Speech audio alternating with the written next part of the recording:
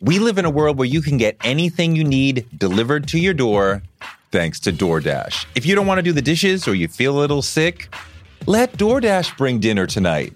My family uses DoorDash all the time because it connects us to our favorite restaurants without us having to drive. Last night, we got some Indian food for my wife, some gumbo for me, and sushi for the kids. And everyone was happy, and we didn't have to do the dishes. The process of ordering was quick and easy, and I love DoorDash for real. So I was so happy to do this for them because I'm a customer, because I know DoorDash is your door to more.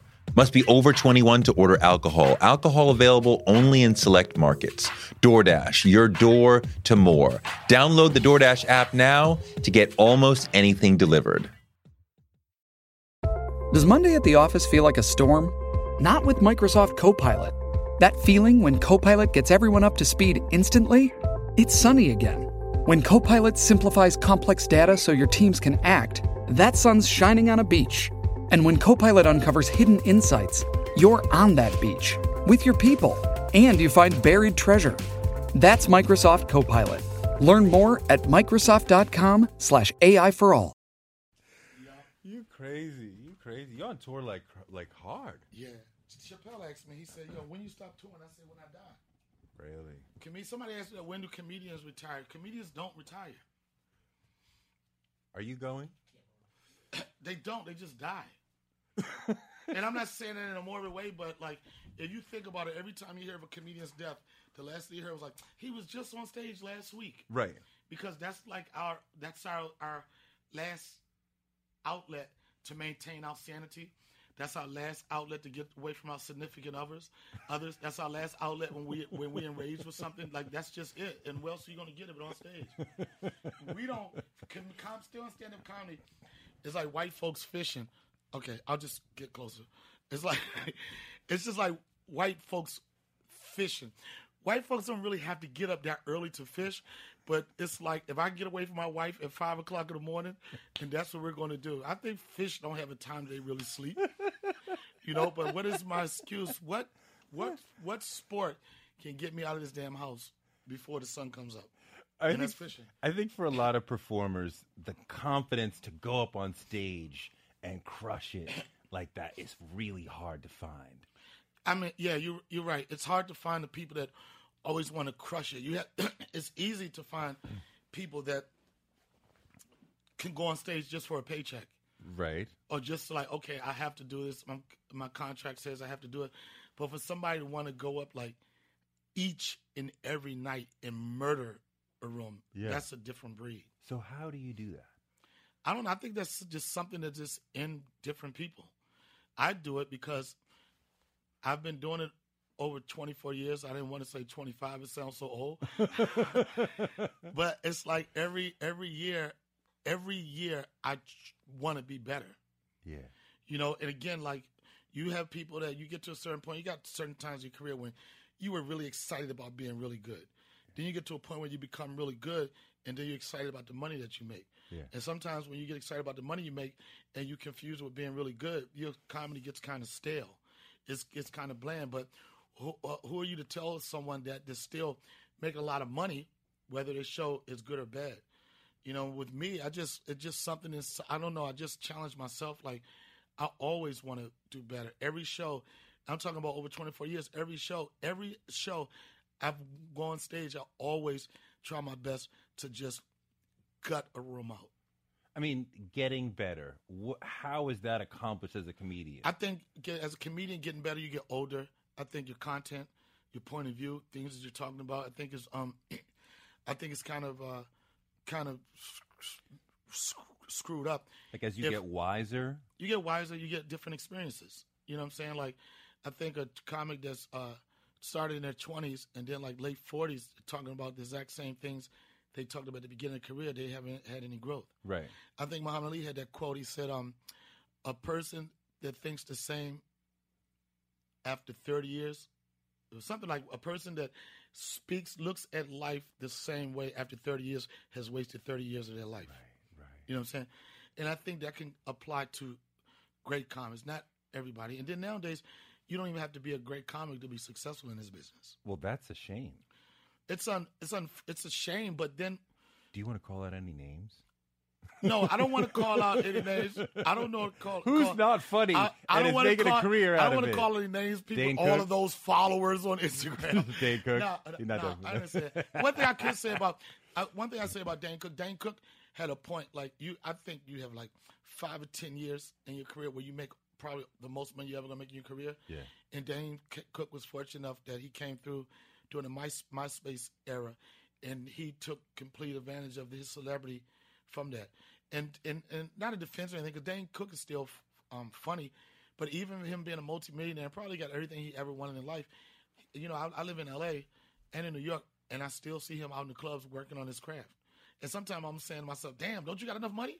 You know what I mean? Like, what you going to do? What are you going to tour with or whatever? But, you know, he's made a name for himself. And then the thing about it, it's something in comedy now, like with the age of social media and everybody wants people to have followers and stuff, like, it's easier now to put yourself on than when I first started. When I first started, it was word of mouth. You had flyers. You knew you thought you were gonna have a good show when you got that.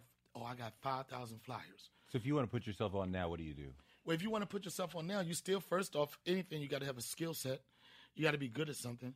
But now, like now you got the younger guys that's coming up now that's just getting a social media presence, and there's nothing wrong with that because that's with the networks and everything.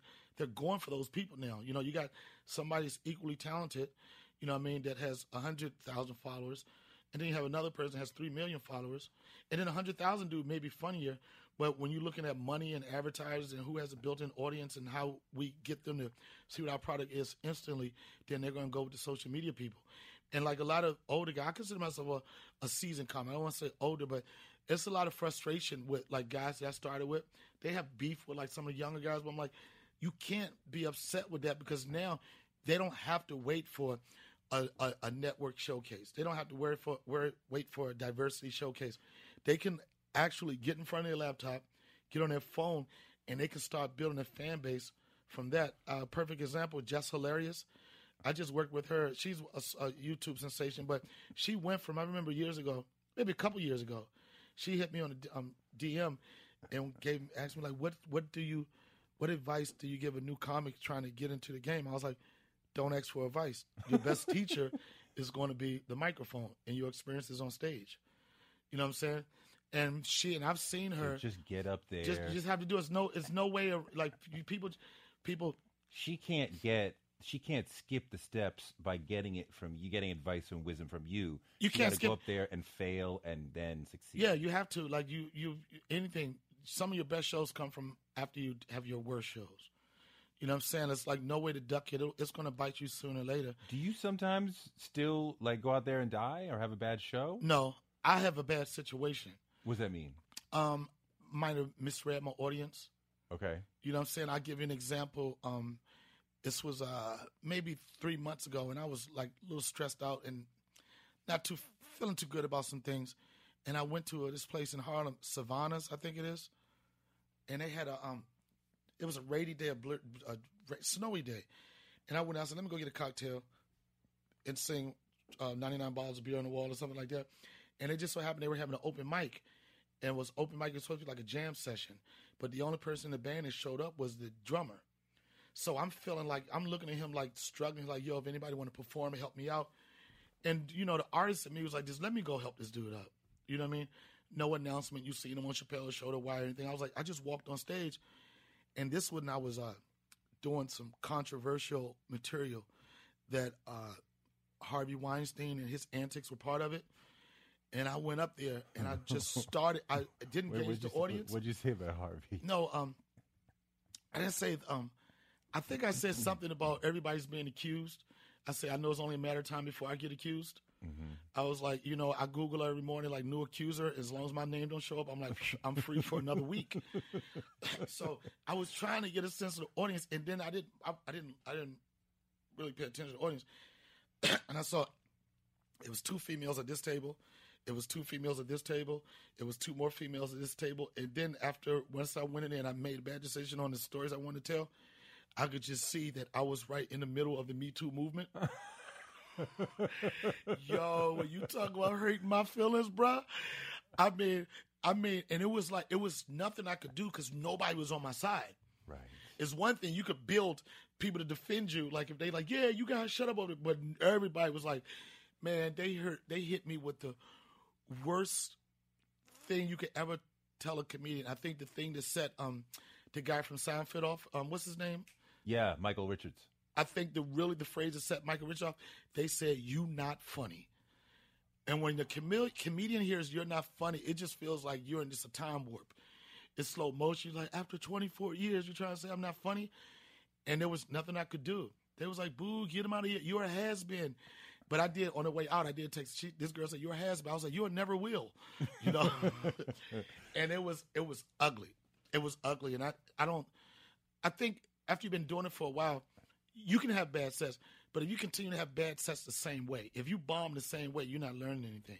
Right. But then after you've been doing it for a while, you have so many experiences, and you have it's hardly ever going to be a situation that you can't deal with because you've seen it before. But you have 100 stories and jokes in your mind, and you come out and you sort of read the audience and say, okay, this number 6, 12, and 18 is going to crush with them because they're younger or older or black or mixed or whatever. You can kind of cater to your audience. I'm one to believe, like, people ask me, Donnell, do you use the same material for a white audience to a black audience? If you have type of material that only appeals to one audience, then you're cutting yourself off. Sure. You know what I'm saying? I really try to find if it's something that I know that, like, you'll have the basis of your set. But then if you're like you say, if you're in an audience and it's all teenagers, you're going to probably try to make them more comfortable and not do a joke maybe that you would do for like an 80-year-old or something like that. It's all like doing stand-up is like being a quarterback. You never know when you have to make an audible. You know, you could go out there on with one thought in mind, and then it doesn't go the way you want, and you got to be able to switch the gears. So you go out in, let's say, Tulsa, and you tell the first joke, and it doesn't hit. And so then you're thinking, okay, the bit about that was Hollywood-ish didn't work, or the Chappelle bit didn't work. Let me go over here to do something more. I'll switch it up. Like, what is the thought process if the first joke doesn't work? Then what are you thinking? If the first joke don't work, the first thing I'd say, that hardly ever happens for me, but the first joke doesn't work. The thing is, what you have to do is keep your composure because they don't know that was the first joke that was supposed to work. If they don't laugh, they don't know it was. They don't know. They don't know. Like it can go from that could be like a heavy punchline, or when it doesn't work, it turns into a transition and a segue into the next thing. Sure. One joke that used to be like bam, you're like, and the punchline might not work, but the tag might work. And the tag might work, but it's like comedy. Me, I compare it to like surfing and boxing. Surfing, you gotta know when to catch a wave, when to ride it, when to pull up, everything. I'm a black guy that don't surf, but this is what I've heard. Yeah. But you just got, in boxing, you got to know what punch. Like, some nights I'll have shows where I completely knock the crowd out. It's a TKO. And some nights, it's like, I don't know who won. It got to go to the judge's scorecard. I'm at the end like Judge Smith scores at 112 to 111, 118. And most brothers can't count the boxing numbers up that quick. So you wait for the ring announcer to say, and still, you're like, oh, yeah, I did win. Who won? That was a close one. Yeah. But I think, like, as the more you do it, it's kind of, you can, in any given Sunday, any given night, you can have a bad set. But I think the more experience you get, you know how to deal with it more than anything. I feel like some comics have great material and some comics are just funny people, and they, like Bernie Mac come out and say, how you doing? And you just start laughing. Yeah. Whereas other people have to have the jokes to make. They have to have the jokes. And I feel like you're like a funny experience. Like as soon as you come out, you're like, what's up, son? And I'm already laughing at your vibe. With me, I think it's a combination. I think it's a combination of the things that you just said. I think I know how to deliver a good joke. I think I know how to write a good joke. And then I just think as a comic, it's a certain energy. When you come on stage, and I mentor people and I help comics sometimes, I'm like, the number one trait you can have being a good stand-up comic is being likable. Yeah. One of my closest friends, her mom told me I used to always be nervous when her mom showed up. Because I was like, it's one thing to tell jokes for your daughter, but to tell jokes for mom. And she used to be like, Donnie, she said, all you have to do is smile and you win the crowd over. And I give that advice to any comics. Sometimes if you feel it, you see a joke is not really working, try smiling and see how people will warm up to you even more. Than people love it when they can engage somebody that's feel good or give the impression that they feel good. Because with comedy, even when you're dealing with painful stuff on the inside, your exterior has to be one of having a good time. And if you're not having a good time, you have to be you could be angry as hell, but your jokes better be hitting. Well, so how do you write a good joke? I don't really write jokes. I just recreate experiences that I have. You know what I'm saying? I just talk them out. Like, Are you exaggerating? Or exaggerate. But you take a real life experience and you kind of spin it. And I take a real life experience, continue to talk about it, and with me, it finds punchlines. You know, like I think I'm more of a storyteller that has a quick-witted jab in there every once in a while. Okay. Like I'm a new dad. You're a new dad. I'm a new dad. How old? And not really new dad. I'm an older dude with a new baby. How There's old? nothing. How old? My son, Yeah. he's 2.5 years old. And before you even crack your jokes, I know all my friends' kids are a lot older than my son, because when I planned my son's first birthday party, I called one of my buddies and I'm like, yo, you think your son can come to my son's first birthday party? And he was like, if he can get off work, dude. You know what I'm saying? That's a real story that I talked about. That really happened? And the joke, yeah, it really happened. And the jokes really write themselves. You know, I'm prepared right now. Being an older dad, I'm prepared for the antics on the playground. I know the kids are going to come up to me like, hey, Grandpa. And I'm be like, yo, I'm his father. Get the hell. But I'm going to be as savage as those kids. I'm be like, well, at least he knows his dad. And we'll see how quick that playground shuts up when I start hitting you with that single mom life. For that no co-parenting life, you'll feel it then. You know? So something is it that something happens in real life? I mean, is the comedy mind always on the filter? Like, is that funny? Is that funny? It's always a true comic. In anything in life, he's thinking about the funny. The person that breathes it, lives it, you think about the funny. So when you go to Starbucks, you're looking for. I'm not looking for it. I'm not looking for the joke, but I'm open for it. I'm open for a real life story. You know what I'm saying? Like even my dad passed a couple months ago. I'm sorry to hear And a that. lot of times people find like you don't go looking for humor in funerals or anything like that. But in funerals, there's some funny things there. Oh, hell And my dad was a player, and I knew that we went to his viewing the day before, and I knew the day of the funeral it was going to be out of control, because all I kept hearing women saying was like, who is she? Who is she? Who is that one? I was like, oh, you better get ready for tomorrow, because it's going down. And I had no idea that side chicks go to funerals and not only have a voice. And I realized after 8 women went there to speak back to back and claiming years they was dating my dad, I was like, you know, it was a dark situation, but how can you not see the humor in that situation? Man, my dad just passed like a month ago too, man. Yeah. This shit'll knock you It's in the tough, head. man. It's tough.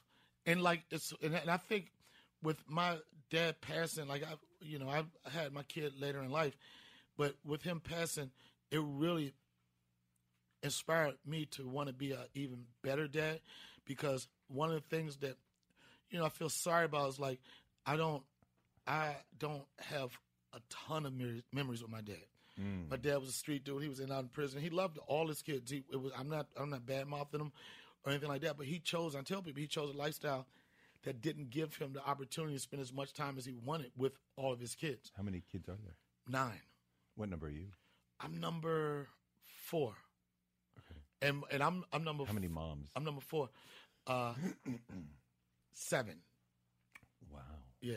And it was when we were in the hospital, I was saying to myself, and this might be a little too harsh for some people, I was looking around in the visit room with all his kids, and I was like, dang, my father had a lot of bitches, right?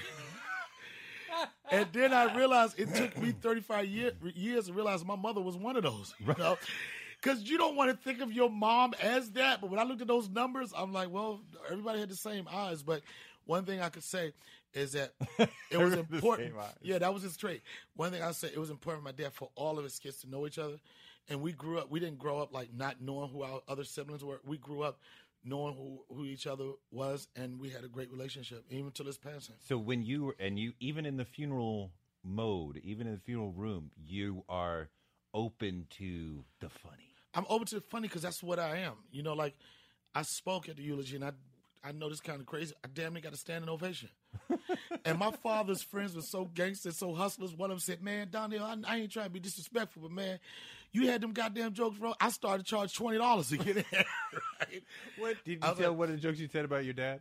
I didn't really tell. I just shared experiences. Yeah. You know, I shared experience, and it's been like troubling to me because since they announced the Toys R Us is going out of business, which is so traumatic for a dude over 40. Like, it's like, how could that ever happen? And I told a story how my mom used to want to go to take us to the Goodwill to get clothes. To get toys. Because, you know, she didn't have a lot of money, and my dad was so in and out, she couldn't go just blow money at Toys R Us, so she would take us to Goodwill. But when my dad was absent, when he came back, and you know when you absent out of your kid's life for a while, when you come back, you can't come back with just, I love you. For a kid, you got to come back with a Toys R Us visit. So, I talked about how I used to tell my mother, straighten your face up. Dad got a bankroll right now, you know. I just shared some experiences that I had with him, and it's just funny. It's something funny. Anything in life, there's always a humorous undertone, but who can go dig it out and find it?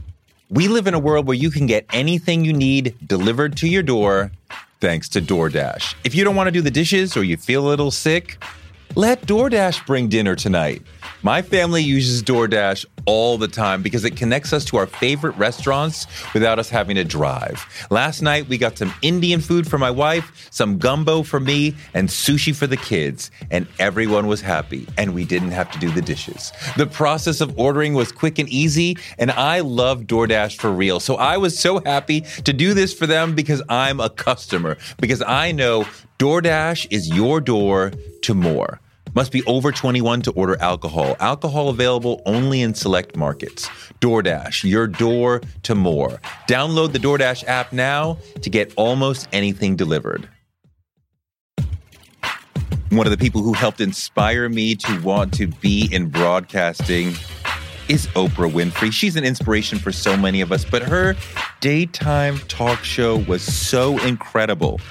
And it told me that you could be Black and authentic and real on TV, and that made me want to do it too.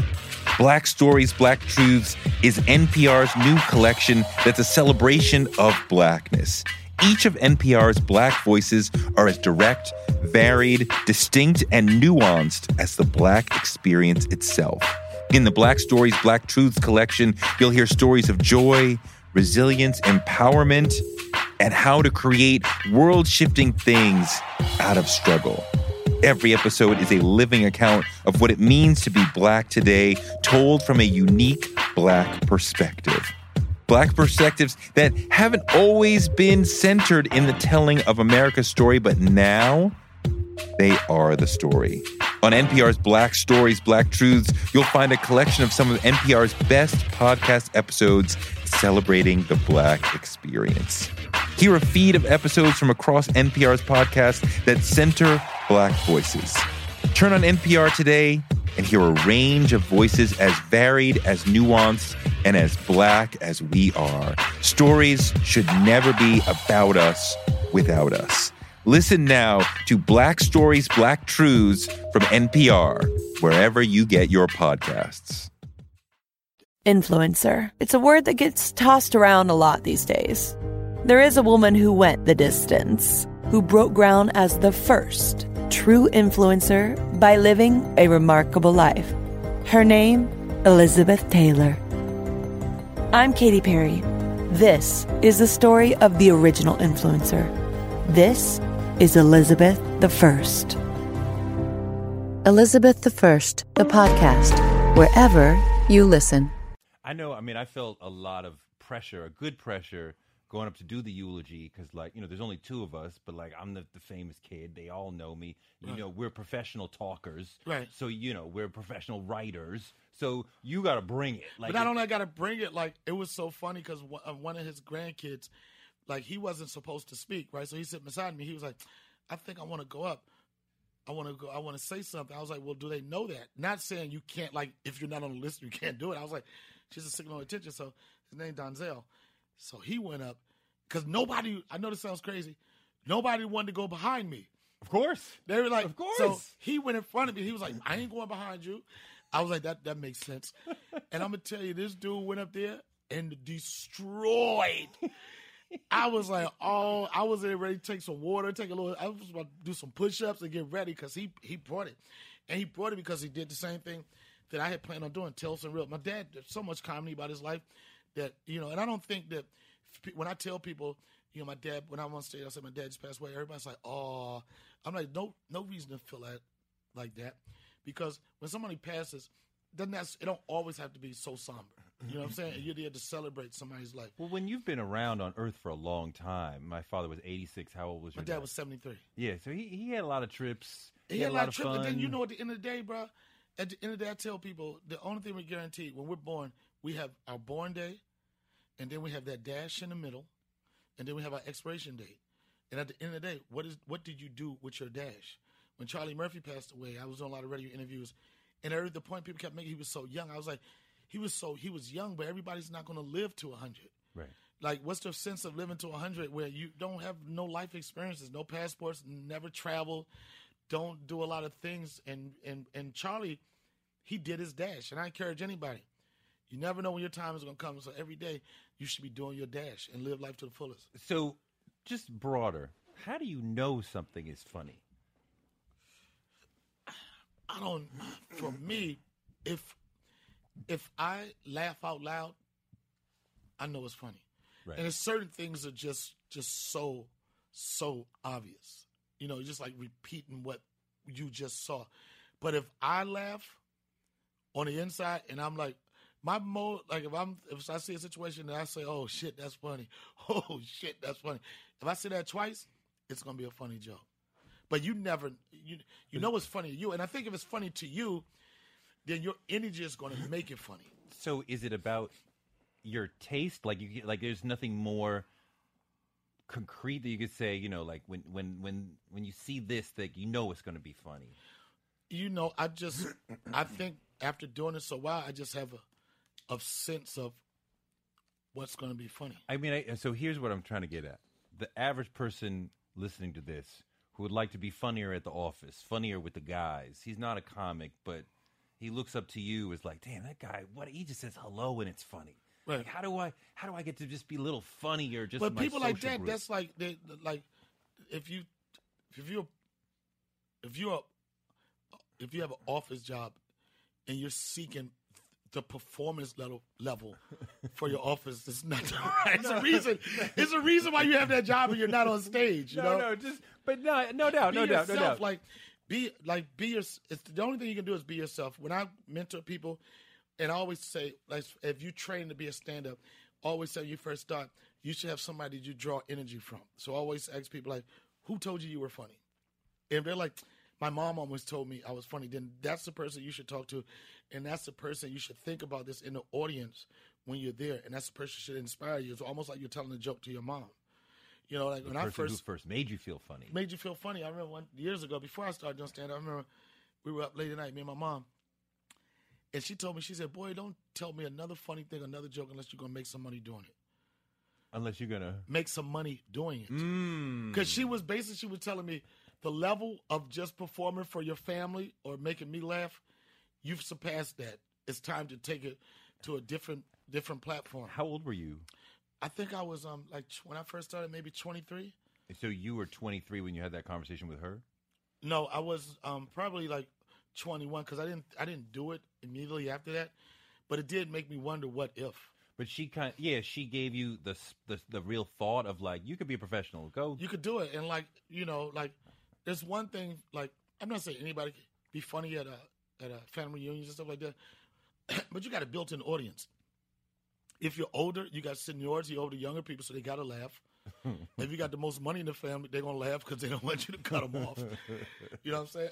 It's different stages of it, different stages. But, it can be hard to make people who are close to you laugh. Sometimes it's easier to make strangers laugh in a way. Yeah, that's what it but you still got that safety. You still have that safety net. You know what I mean? It's like family is one thing, but strangers just looking at you like, what the hell are you talking about? There's no comeback, and you probably never see them again. With family, you can redeem yourself. If you bomb this Thanksgiving, you like, see you in 2019. That's going to be my next show is see you Christmas. You get another opportunity to win. But when you go up it's not just a joke. You got to do a whole routine. It's got to make sense, and as like a thematic thing, and it's got to have.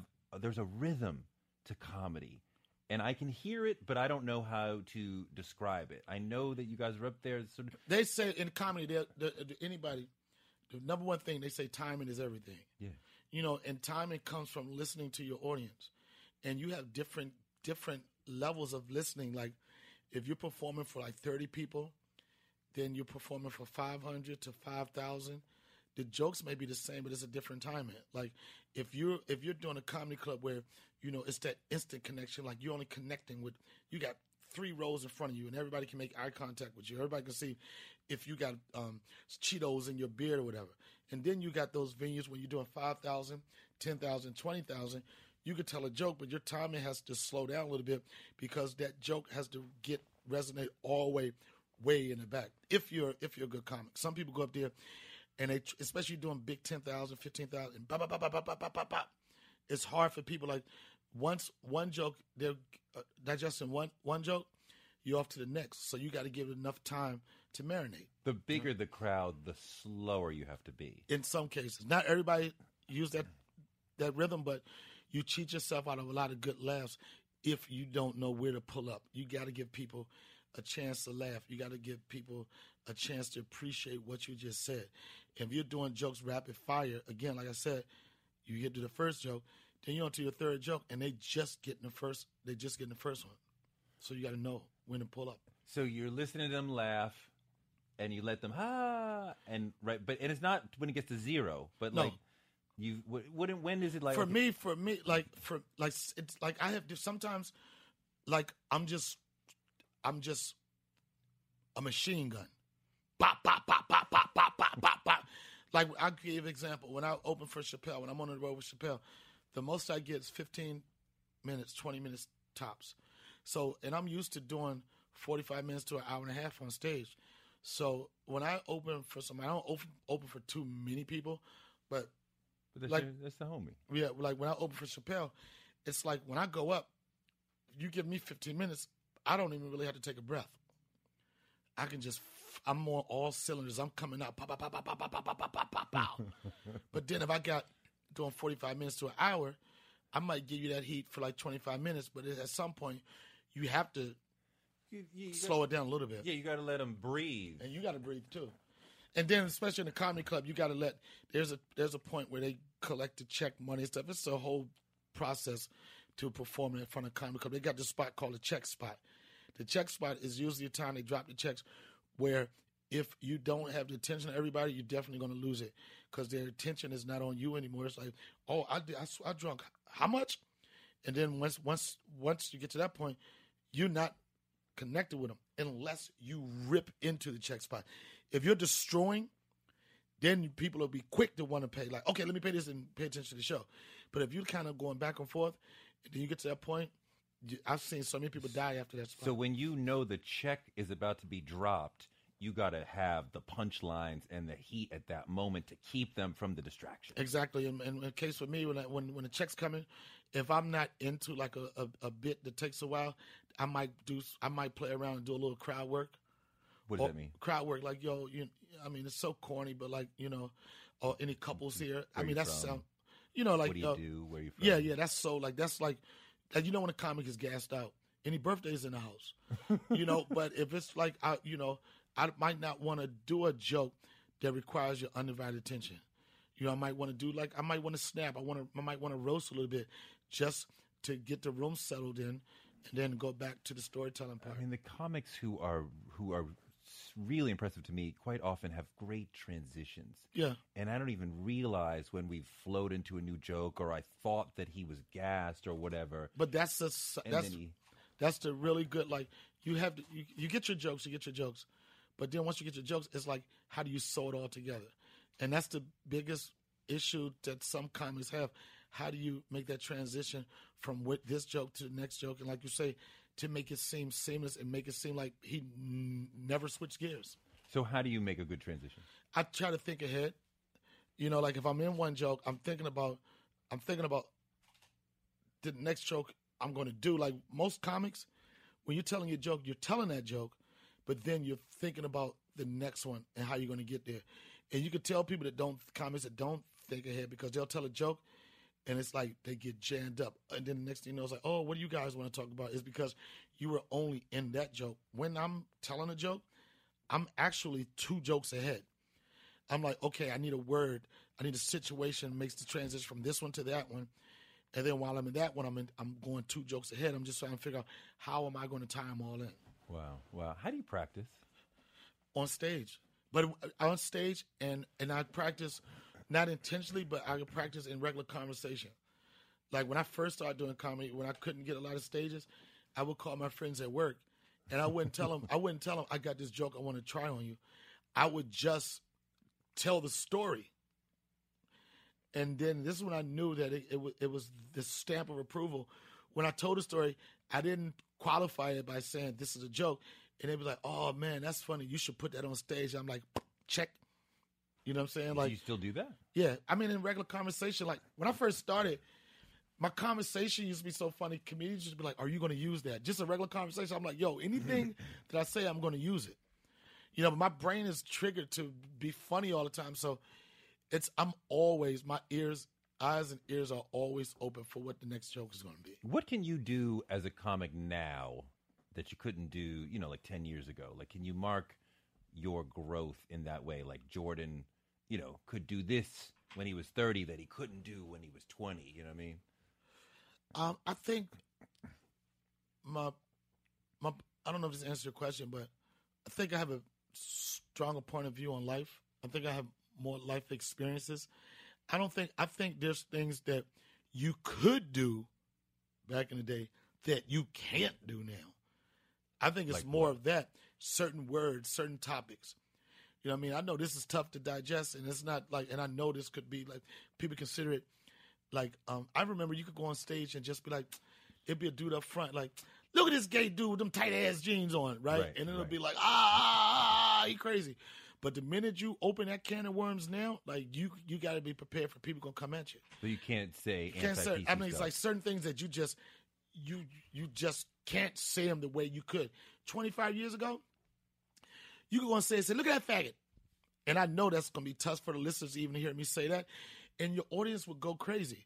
But if you said that word now, you can best believe that they coming at you on Twitter, social media, they protesting, they're going to go crazy. Like it's a really, really sensitive time for comedy. And I think that's unfair because comedians are the last of the truth tellers. I remember when I was on MSNBC, there was a big debate about rape jokes, and we had Susie Essman on the show, and I was like, well, rape jokes are never funny, and she was like, bullshit. Rape jokes can be hysterical. It's just the way that you do it. It's the way that you do it. Like a question I asked on my show, comedians, there's a phrase, comedians, the new phrase, too soon. Somebody said, Donnell, do you think a joke can be too soon? I said, I think a joke can be too soon, but as a comic, I don't think it could be too soon for a funny observation. Mm-hmm. The next thing I say is Vegas. When I say Vegas, people are like, oh, my God, you can't talk about the tragedy in Vegas. Mm-hmm. There was nothing funny about that. Right. I watched it the day before. I didn't think anything of it. I thought military SWAT team or somebody was going to come, they was going to get them. It was going to be over. Went to sleep. I woke up the next morning, greatest tragedy in U.S. history. And I was watching the videos on CNN. I'm watching the pictures on social media. I'm seeing people running for their lives. I'm seeing people scared shitless. And in that moment, I said to myself, white people really love beer. Because in every shot, there was always a white dude holding the beer. Shots ringing. Bop, bop, bop, bop. Holy fuck. Not today. These are IPAs. They're jumping over bodies. They're like, whoa, this is 19% alcohol content. Not today, locally brewed. And that's a perfect example. And that's one of the riskiest stories I tell because I have the audience that, and I do this joke right where I got the crowd going crazy. And then it slows down to like, oh my God, Donnell, I'm a fan. You're about to lose me. And then that's a perfect example. There's nothing funny about the incident in Vegas, but that observation is funny. Like, yells, like the white boys won't spill a drop of beer. And it wasn't like it was a corner. It was fresh beers. they still had the brim on it. What's that thing called? The handle on it. They still, and there was like human levers, man. They move left, right, and not a drop of beer spilled. But it's only certain comics that can pull that out and find it. It's a great joke, and it doesn't make fun of what happened in Vegas. No, but the stakes are heightened. Oh, I'm talking about there because if you're just talking about like I was at Coachella and they were that don't mean nothing. And for me, those are the most challenging jokes. For me, the joke that every time you do it, you have a weird feeling in your stomach, like you don't know what's it. Not afraid, but you don't know how people are going to perceive it. I did that joke. I was working with Monique and What does eating healthy mean to you? Whatever your eating goals, Thrive Market is the best place to get all your groceries and household essentials. And getting Thrive shipped to your door is like having a great supermarket right outside your house. I love that Thrive Market carries brands with the highest quality ingredients and ethical sourcing methods. Whether you're looking for organic kid snacks or low sugar alternatives or gluten-free essentials, Thrive Market's got it, and their site lets you curate your shopping experience quickly. And as a Thrive member, I save on every order, usually about 30%, which of course I love. And when you join, you help a family in need with the membership matching program. Join in on the savings with Thrive Market today and get 30% off your first order plus a $60 gift for free. Go to thrivemarket.com/Toure for 30% off your first order plus that free $60 gift. That's Thrive, THRIVE market.com/Toure. thrivemarket.com/Toure. Little Wing is now streaming on Paramount Plus. I'm in a period of emotional upheaval. Is that all the I don't care crap? A little adventure. Where are you going? I'm gonna steal a bird from the Russian pigeon mafia. Let's do it. Goes a long way. Starring Brooklyn Prince with Kelly Riley and Brian Cox. Life can hurt, but life is sweet. Little Wing, rated PG-13, may be inappropriate for children under 13. Now streaming exclusively on Paramount Plus. In Dallas recently, and I did that joke, and that joke has been like right at the part when I hit that part, it's been killing. But this time, it was just like, I've never been in a situation where the second part of it didn't work. So I had to rush to the second part of the joke a lot quicker because they wasn't feeling me. They still wasn't feeling me. So this is another part of it I did. I was like, you got to get to this part quick or your set is going to be. I felt myself getting to a point where I would not be able to recover. I love too soon jokes, and usually I keep them to myself because they are too soon. But see, that's the difference between you, and I'm telling you, I'm going to brand that. This is the thing about too soon jokes. Whenever you hear too soon jokes, people say, oh, man, that was too soon, but they laugh their ass off. They're laugh, but they feel ashamed to laugh. But it's that moment when you really are interacting with the culture and interacting with the zeitgeist, and you understand this is funny, but most people are not ready to hear it yet. But I know you will be in a way, like no. I don't think it's too soon. I think it's too late.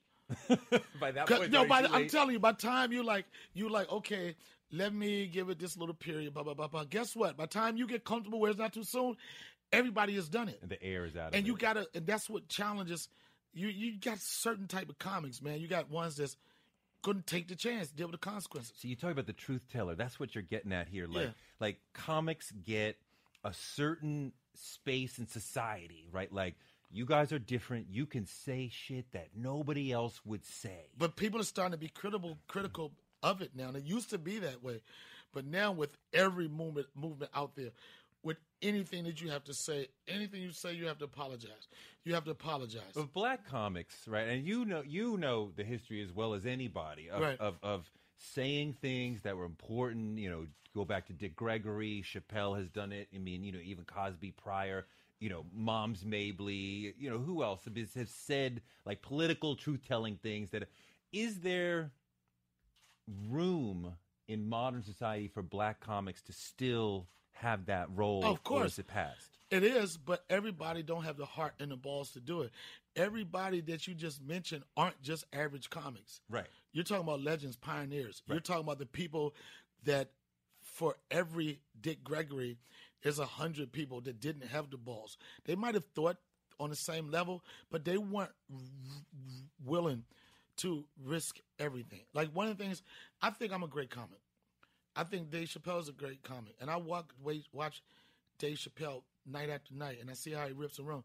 And in comedy, it's not no competition. And I was saying to myself, what makes Dave Chappelle different from me? You have to ask yourself these questions if you want to get better. And the conclusion I came to was that not everyone has, I call it a Muhammad Ali moment. And a Muhammad Ali moment is a moment in your career where you had to make a decision that could cost you a lot.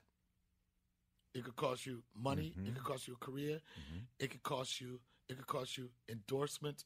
It could cost you a lot of things. You know, Colin Kaepernick had a Muhammad Ali moment. Muhammad Ali not going to Vietnam. Muhammad Ali moment. Dave Chappelle turning away $50 million, which I would have never did in a million years. I was like, we got to talk this out.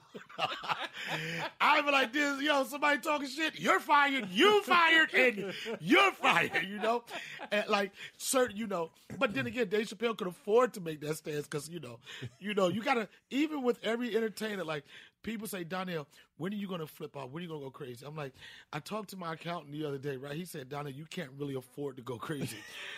He said, you could like trip out for a couple days, but all out just like I'm going leave. To you can't go to South Africa. I can't go to South Africa. He was like, you can take a journey to the Bronx.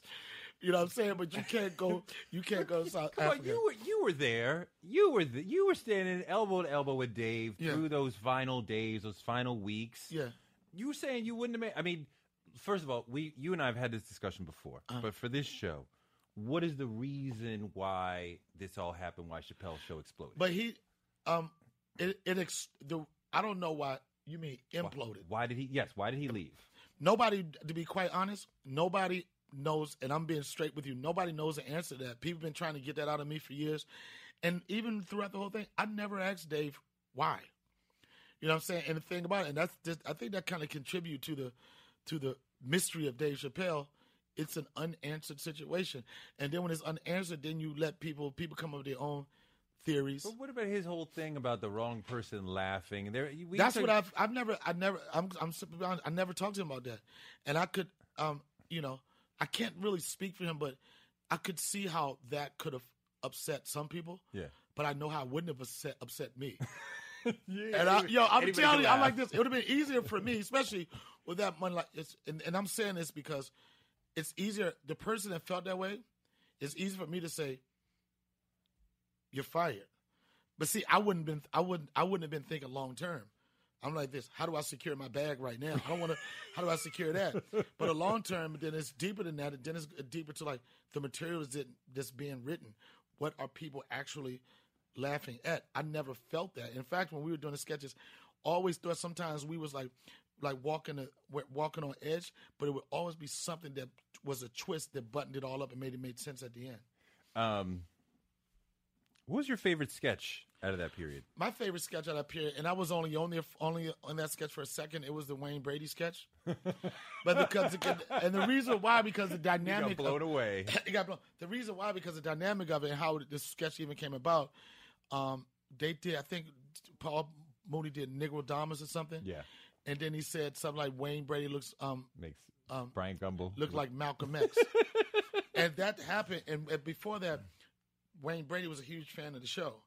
And then it got back to Dave some kind of way that Wayne Brady was really offended by it. And I know after I got to know Wayne Brady and up to this point, and I know why Wayne Brady was offended by it, because Wayne Brady came from nothing, like a lot of people, but they don't understand that because he has diction, because he speaks well. When the brother got diction, the first thing they want to say, he's trying to talk all. And Wayne Brady, grandmother raised him. He'd been through it. You know what I'm saying? He'd been through it. And I even tweeted something the other day. Name someone that has the tenure in television as Wayne Brady. I'll wait. I was like, this brother's been putting it down for years and staying out of the bullshit. This is a true example of what Hollywood should be. Right. And he tweeted back. He was like, brother, thank you so much. That really made my night. And that was just it. And it wasn't like I wasn't trying to kiss his ass or anything. I was watching Who's On Is It. Anyway, I was like, this motherfucker, stay on TV. Stay out of trouble. And I just thought it was my duty to acknowledge that, because you acknowledge so many people that want your word, son, all, like would you think is gangster and everything? But he's gangster. And I can see how that offended him. It's like, dude, I'm no different from none of y'all. And Dave, having the heart he had, he was fucked up about it. Dave was upset that Wayne was upset. Yeah. You know, Dave is one of the coolest people you'll ever meet, man. Humble dude and cares about everybody, man, in some kind of way, you know. He might say fuck Faison. No, I'm just joking. No, I said fuck Faison. And I mean it. Don't edit that shit. Please don't edit that. How you going to say what was funny about the first season of Chappelle's Show? The white, black, blind supremacy sketch was the sketch that set the world on fire. True. To say what the hell is going on next week. True. What was so iconic about the first year, I don't know if you remember this, but part of the reparations sketch, I'm rich, bitch, became a phrase that's getting people to come to my shows for the last 14 years. What was funny about the first season? I just had to get that out of my system. Please bring it. What the fuck? I had to get out of my system. But Dave wanted Wayne Brady to be in that sketch, and that sketch was so dope because I think the one thing that it was Dave's idea. Yeah. Hey, you mad? Let's do something together and figure this out. Yeah, let's figure it out. Yeah, but the thing about it that I think Wayne Brady didn't have the street cred, and I'm not saying this necessarily that you have it, but you know, as a black entertainer, whatever, you feel good knowing that you can make everybody laugh. From the people, the politicians, to that dude in Brooklyn, Brownsville, the dude with the do-rag you want, you feel good. Yeah. And I'm sure that, and the reason why I like that sketch so much, because it was dark. It was a dark sketch, spoof on Training Day. It was dark. You didn't know where the comedy is coming from. And then it took Wayne Brady out of a situation you normally used to seeing him in, and it really let you know what his acting chops was really about, because he was menacing. He was dark. He didn't feel like he was about to sing a country song or anything. He felt like he was about to shoot me. You know, in that one shot when he was like, when he came up to me and I was like, oh shit, it's Wayne Brady, son. And that look on his face and that one sketch really kind of like, it gave Wayne Brady that street cred, and people got to see what Neil Brennan told me that the line everybody remembers. Is Wayne Brady gonna have to choke a bitch? But the funny thing, he didn't want to say it. He did. He gave us every option. Like, okay, I don't feel comfortable saying that. Wayne Brady talks just like my brother who went to Brown University at Georgetown Law, and one of the coolest dudes. He said, "Is Wayne Brady gonna have to smack someone?" And it was like, it's gonna have to be like, is Wayne Brady gonna have to smack a bitch? And it's so funny when I was doing that show was so dope for me because when the show was new, we didn't have no big time casting agent. I used to call myself the second casting agents because anytime they needed somebody extra, like we need some homeboys in the background. I was like, I got some homeboys that could be in the background. We need some bitches for the strip club. I know some bitches for the strip club. Right? In fact, the girl who played that one line, she said, "Hi, Dave. I like your new show." Her name was Pearl. She was a friend of mine. She used to come to my comedy shows. And she was in the adult entertainment, right? And the actresses was so mad at her because, like, for that scene, they had that scene, the scene for that, like, when they had the chicks walking a prostitute stroll. Right. All the real actresses, when the scene, they was like, cut, they was putting robes on to cover themselves. Not Pearl. Pearl was like, I'm in my outfit, all the grips. Everybody was like, we like what Donnell cast. And she went, and I know, especially in the Me Too stage that we're in right now, I know she used that thong in her advantage, and she went from background to a U5, you know, under 5. She had a speaking role. Yeah. And for a chick that was an exotic dancer to have a speaking role on Chappelle's Show, she blew up in the strip club scene. It was like she used a to great call line me. reading. She used to call me. She's like this. These bitches hating on me because I be on TV. I'm like, that was one shot. So you have front row seat to Dave and his genius, what he's doing, what makes him so great as a stand-up now.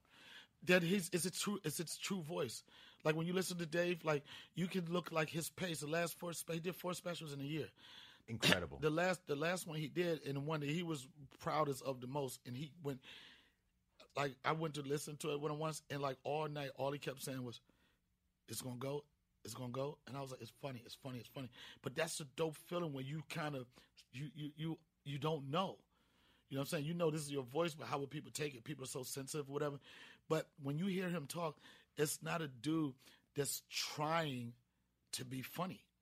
It's a person that's just funny, and their observation of life is funny. And I told Dave, I said, Dave, you don't even have to be. People seeing you being funny so much, you don't even have to be funny no more. I said, people would pay just to hear you talk. Oh yeah. No just doubt. to hear you talk, because No. there's some depth to it. It's reality. But he in these Netflix specials, he weaves this into, an hour-long story with all kinds of weaving and I mean, the one with the Hollywood pitch that becomes the Bill Cosby joke. He rapes, but he saves, but he still rapes. Yeah. I mean, But it's those, a like, 30-minute joke. It's a 30-minute joke, and it's something that'll stick with you. And this Dave is a huge fan of mine. We were on the road. I remember we were doing a Tabernacle Theater in Atlanta, and he told me, he said, Donnell, if you get another standing ovation, you're fired. So that was our inside joke. But we DC comics, and DC comics, we're all about pushing each other. And who wants to work with somebody that don't bring heat to them every night? Some people would, but it's not gonna make you better. And we both make each other better. Wait a minute. How does he make you better? Beyond the pressure you're just talking about, how does he make you better? He makes me better with like how sometimes he makes me want to be smarter. You know what I'm saying? Like his comedy is real smart. Yeah. You know what I'm saying? It's like, and like even like sometimes like I'm like high energy, and sometimes like when I don't want to emulate him, but I'm like sometimes just take a deep breath, to pace out so people can really hear what you're saying. And then he makes me want to be better because this dude turns over material so fast. You know what I'm saying? You're on the road with Dave, and the same thing working with me. If you're a person and you're on the road with me, you can run the same material for 2 years. You're not going to feel comfortable. And while you're not going to feel comfortable, you're going to see the person. You're going to see me continue to write new stuff. And if that doesn't challenge you to want to step your game up, I don't know what will. When you talk about Dave's intelligence as a comedian, and like Larry Wilmore is also a smart comedian. And I feel like he went to Harvard, and I love Larry, but Dave is smart, but it's still... It's life, because Dave didn't go to college. I've asked him one time, I was like, damn, son. And he can have a conversation, any subject with anybody. Yeah. And you would think, like, he went to Harvard. You would think he went to Georgetown Law or something like that, but it's not that. It's just life. Who's your top 5 stand-ups all time? I would consider myself number 5. Okay.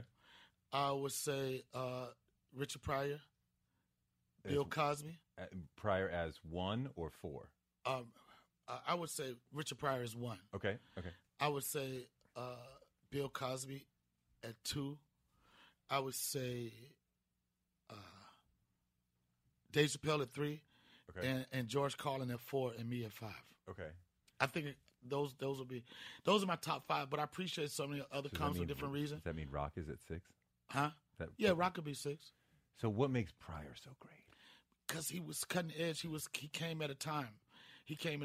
Like, Richard Pryor had so much of Bill Cosby in him when he first started. Right. He was, I guess he was like trying to be Bill Cosby, but his voice was so raw. It was so authentic. It was so gritty. It was so real life. You know what I'm saying? To tell these great stories. And great story. Then he had one of those, and then it's something like his offstage antics and stuff just made him just an interesting person. I mean, I remember listening to Live on the Sunset Strip and like just the stories about being in the hospital and Jim Brown coming and we're gonna put the sponge on you. Yeah, you know what people don't understand. Richard Pryor, they say he was foul-mouthed. Richard Pryor didn't really curse. The characters that he talked about were profane. He wasn't. If you really listen to it, it was like Mudbone and those guys, those people cursed, but it wasn't like he was filled with profanity like that. His life was, those are the people that he talked about. It's hard to talk about those people, paint the picture without having their honest voice. There's definitely people who use cursing too much. Way too much. Can you do a funny hour without cursing? Yep. And I've challenged. My thing is like I'll perform for my audience. You know what I'm saying? If I'm at a church event, I know I can't go hard. If I'm at like some ghetto spot where that's what they want. It's what it is. That's what it is. But I can do. I was thinking about it the other day. I was like, I don't use profanity as punchlines. I use it because that's how I talk sometimes. That's a spice. It's a spice of it. But it's not the...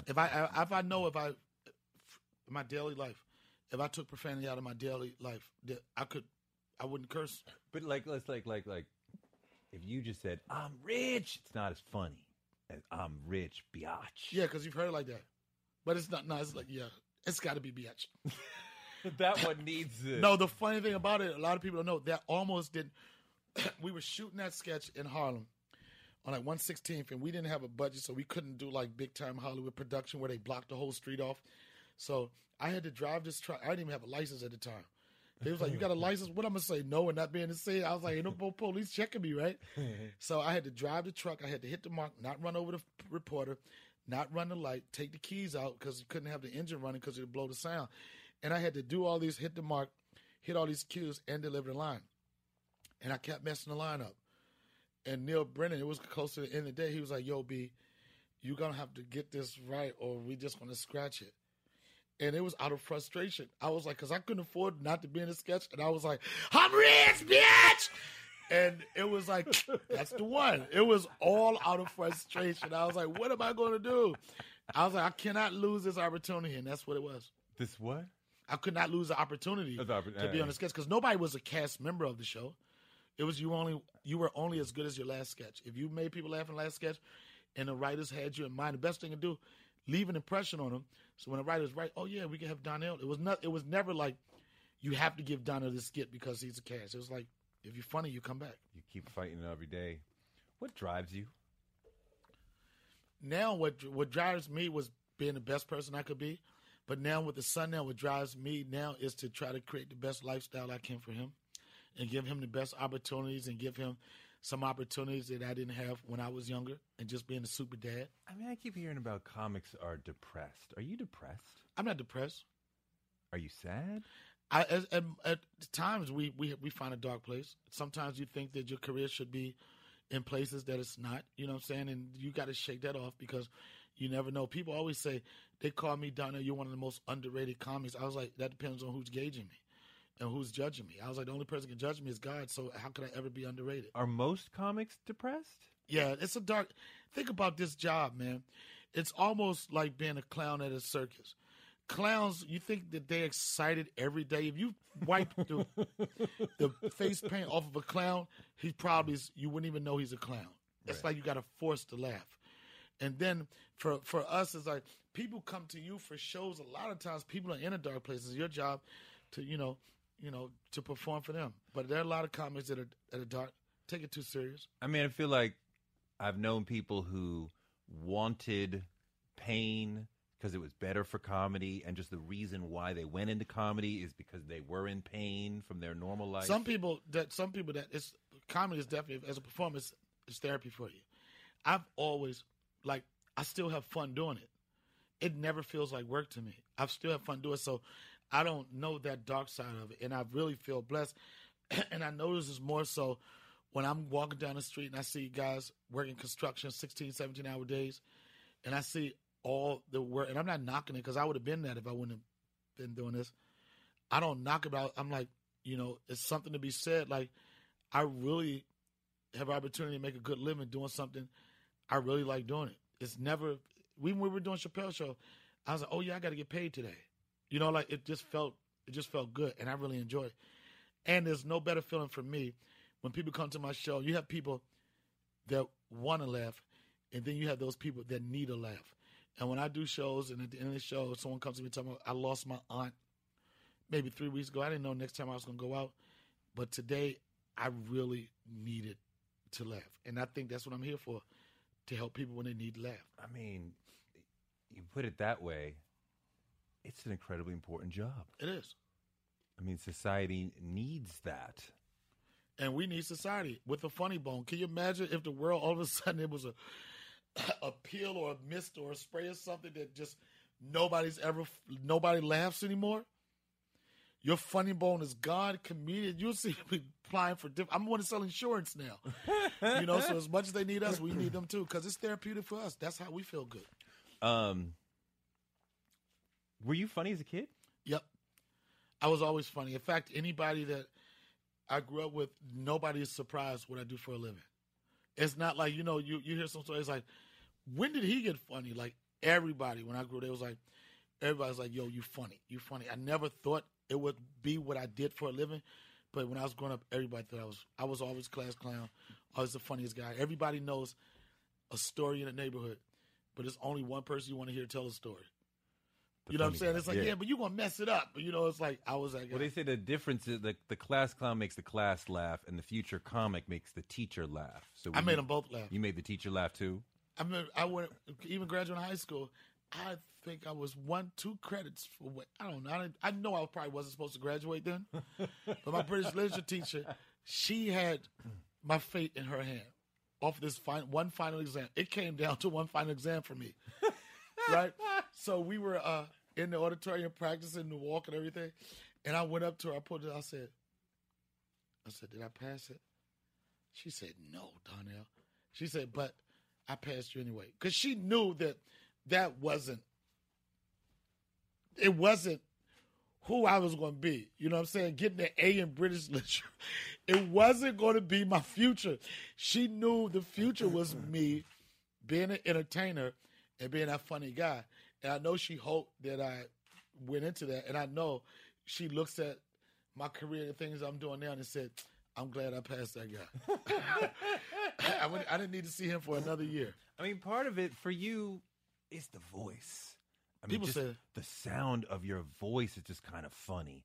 And I feel like you could have, if you were a little different, you could have gone into rhyming with that voice because it's just an interesting sounding voice. If I could catch a flow. People always say, but I'm so horrible. Every time I'm with my friends and they start getting into their cipher, I choke up. I'm like, I can't do it.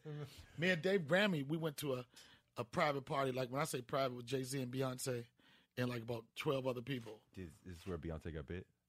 I don't know if she got bit. I don't know what you're talking about. You was there? I didn't go to Bite Fest. You know what happened? I wasn't at Bite Fest. This was after Bite Fest. And we were just there kicking it, and Jay had the mic, and I was sitting over there, and people laughing, and some beat was on. He put the mic in my face like I was about to spit. I was like, no, I think I'm going to get me another drink, bro. I am not messing with that. But the sound of the voice does matter a lot, right? It helps you a lot. It does. And I have people say it's distinct voice. Like, sometimes I go to places and I'm talking, people they think they recognize me. And and then when you start talking, like, I knew exactly who it was. It's a very black sound. African American. Yeah. Yo, motherfucker. No, it's a very black sound. My name is a very black sounding name. I've never had an intro where when you say coming to the stage Donnell, you thought it was going to be a white dude from the Midwest. You always knew it was going to be somebody that's like, is he going to have a fitted or a do-rag? I envy you because the way I talk throughout my life, people have been like, you sound like a white boy. Right. I get on the phone and maybe they think, oh, I thought you were this white guy like that. And your voice, there's no question. There's no question. It's like, I don't know how I should take what the fuck you just said. Your voice has got way more Negro in it than me. Yeah, no doubt. We black. You just did no doubt. It still didn't sound right. Exactly, that's what I'm saying. Because you can't say no doubt and exactly after it. You can't say no doubt, son. No doubt, then I got son. That at the end. So you're right. I got to agree with that. Yeah. Donnell, the blackest voice in comedy. Hey, Donnell! You just know that's going to be a brother.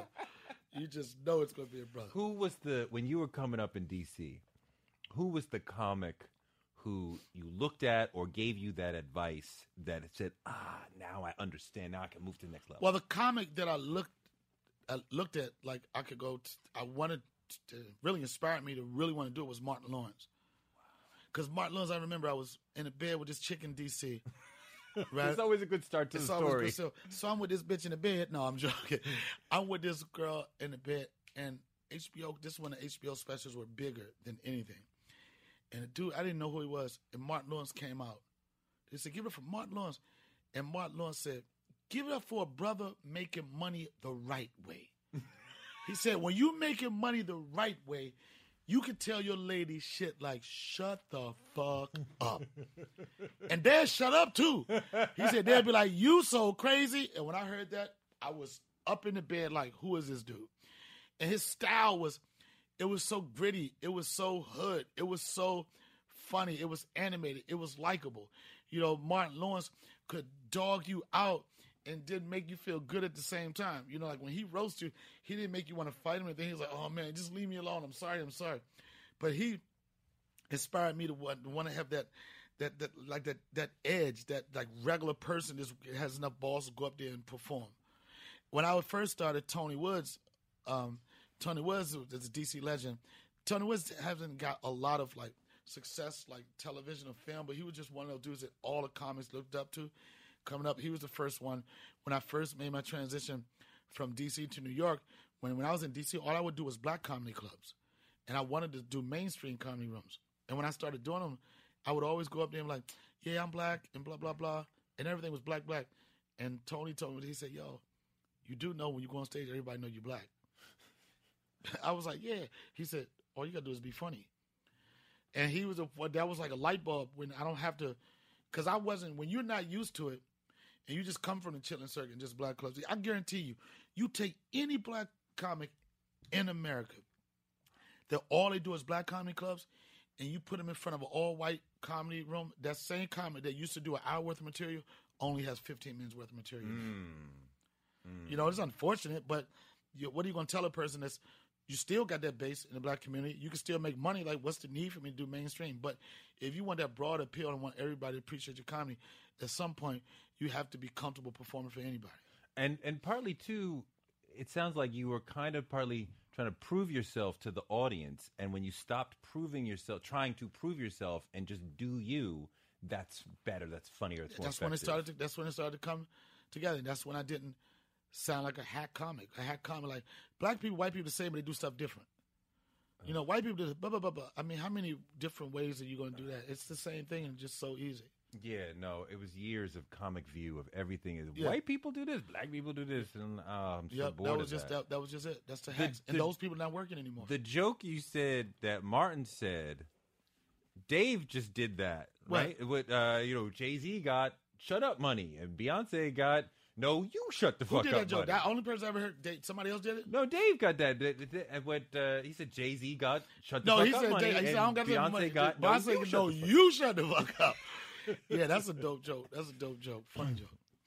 What are your goals and dreams for the next 5 years? I don't have dreams. I'm too old for dreams. If I'm dreaming now, I'm fucked up. At my age, I still got dreams and I don't have realities. I'm screwed up. My goal is to right now, and I don't want to overstate it, but my goal is just to be the dopest dad I could be and give my son the best experiences. I want him to be. One thing about me having a son, it's like I get to start over. Yeah. He looks way better than me. Way better than me. But you get to see the world through his eyes, right, and that rejuvenates you. And that's my my focus now is to set him up for the rest of his life. So being a great dad, beside providing, which you're already doing, and dads always think about that. When you're with him, you're not earning, you're not providing, right? You're being with him. So yes. What is being a great dad to you outside of providing? Being a great dad is spending time and making memories. Spending time making memories. And I always being a dad was new to me. And I was like, how do I do this? There's no book. There's nothing to play. I was like, I know, this is my thought. If I try to be better than my dad and make my son better than me, I think that's the math to being a good dad. Be better than your dad. That's so sad. That's it. From where I'm from? I mean, but are there principles? Is there a sort of man you want him to be? I just want him to have character. I want him to understand that anything you have in life, you have to work for it. I want him to be respectful to elders. You know what I'm saying? I want him to know what are the things that you need to value in life. But it's something you said, that's it. But it's not, from where I'm from, that's a great start. I know, it seems so sad. It's so sad, but it's the reality. That's like some Children of the Lesser God shit.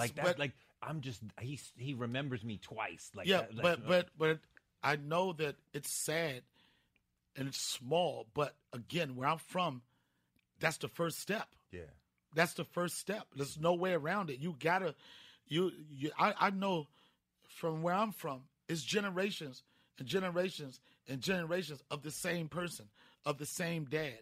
as the same person that wasn't in their kid's life. And I understand, like, you might have a different background to mine, but my background is being better than my father is a big step of being better. Me being better than my father is a big step for me being better for my son. Because number one, I got to be there for him. Being better than my dad, don't go to jail. Don't do this 7-year bid. Don't miss high school graduation.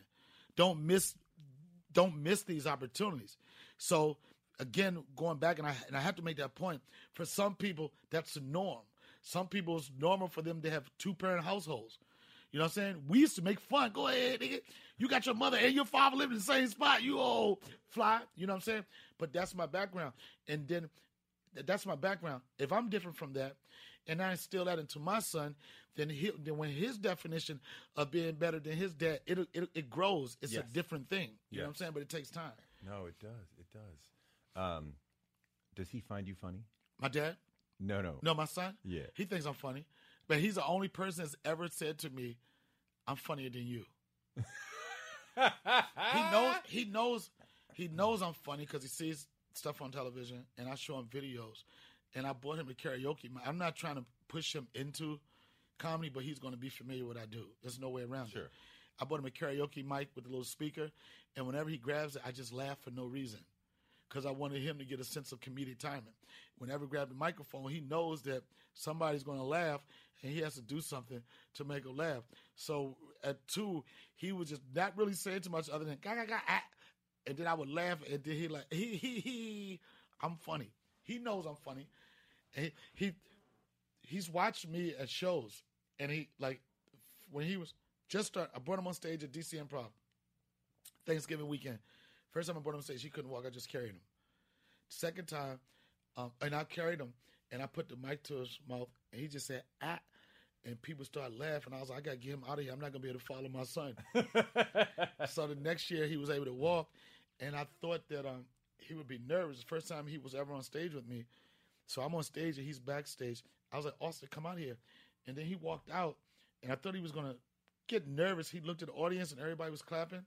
You know, most kids probably would have ran away. He came directly toward me. I picked him, I grabbed the mic, and he made a couple of sounds and he got his laughs then, but he's definitely going to be comfortable around the stage and the microphone. Not going to encourage him to do it, but whatever he decides to do, whether it's doctor, lawyer, he's going to have to be the funniest doctor, the funniest lawyer, the funniest accountant, the funniest whatever. And that's it. Last thing. Can you tell us a joke? Like a joke that you love?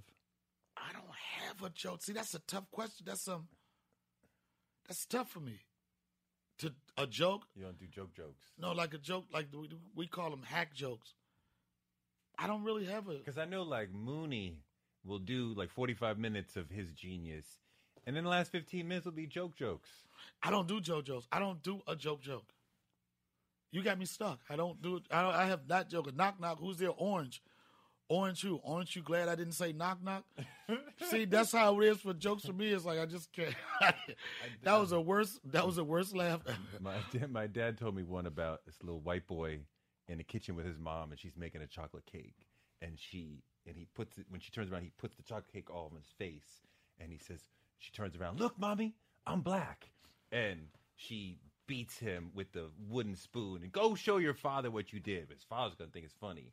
So he goes out to his dad, look, Daddy, I'm black. And his dad takes off his belt and beats the shit out of the kid. He's like, now go on the porch and show your grandfather what you've done. And his grandfather takes one look at him and he takes a switch and he beats the last bit of piss and tears out of him. Now go back in the kitchen with your mama. And he goes back in the kitchen and his mom says, did you learn your lesson? And he said, yeah, I learned my lesson. I've been black 5 minutes. I already hate all you white motherfuckers. That's a stock joke, son. Everybody got them but me. I don't have one stock. Not a hack joke. That's called a stock joke. Right. I don't have. I used to have black man, white man, Chinese man. But then when I got my own jokes, I didn't want to tell nobody else's jokes. Right. That's it. Now I'm going to go home and write some jokes that I could do like, boom, on the spot. It's all good. Thank you very much. Thanks for having me, man. I appreciate it. We live in a world where you can get anything you need delivered to your door thanks to DoorDash. If you don't want to do the dishes or you feel a little sick, let DoorDash bring dinner tonight. My family uses DoorDash all the time because it connects us to our favorite restaurants without us having to drive. Last night, we got some Indian food for my wife, some gumbo for me, and sushi for the kids. And everyone was happy, and we didn't have to do the dishes. The process of ordering was quick and easy, and I love DoorDash for real. So I was so happy to do this for them because I'm a customer, because I know DoorDash is your door to more. Must be over 21 to order alcohol. Alcohol available only in select markets. DoorDash, your door to more. Download the DoorDash app now to get almost anything delivered.